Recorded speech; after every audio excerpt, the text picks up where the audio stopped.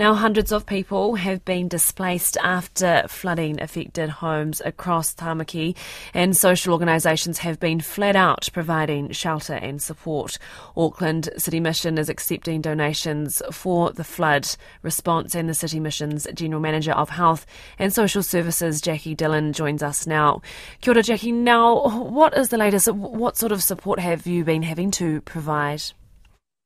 Kia ora, Mani. Since Thursday, when it became apparent that the weather was starting to look problematic, the teams have been out through Central City, connecting with our hard-to-reach whānau on the streets. As you may or may not be aware, a number of them sleep in some of the areas that have been impacted by the floods in the Central City down on Quay Street and Victoria Park. So connecting with them, making sure that they had the right information, the right advice, taking them kai and getting them prepared for the storm. And then over the course of the weekend, we have continued to support people with kai clothing and housing. We're well linked to other social service agencies, and so we're very much committed as a collective to supporting people right across the city. What numbers are you looking at of how many people have been coming through your doors?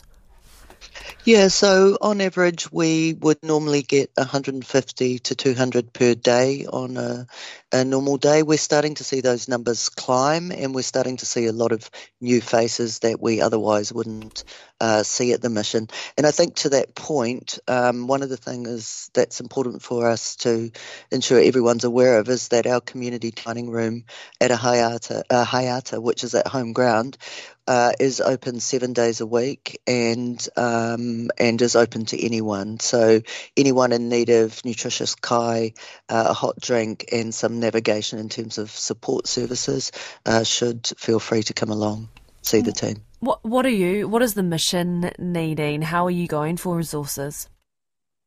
Yeah, look, one of the greatest impacts for the mission itself has been that our distribution centre has been badly flooded and impacted. So it's a building that was already quite vulnerable that is now unusable.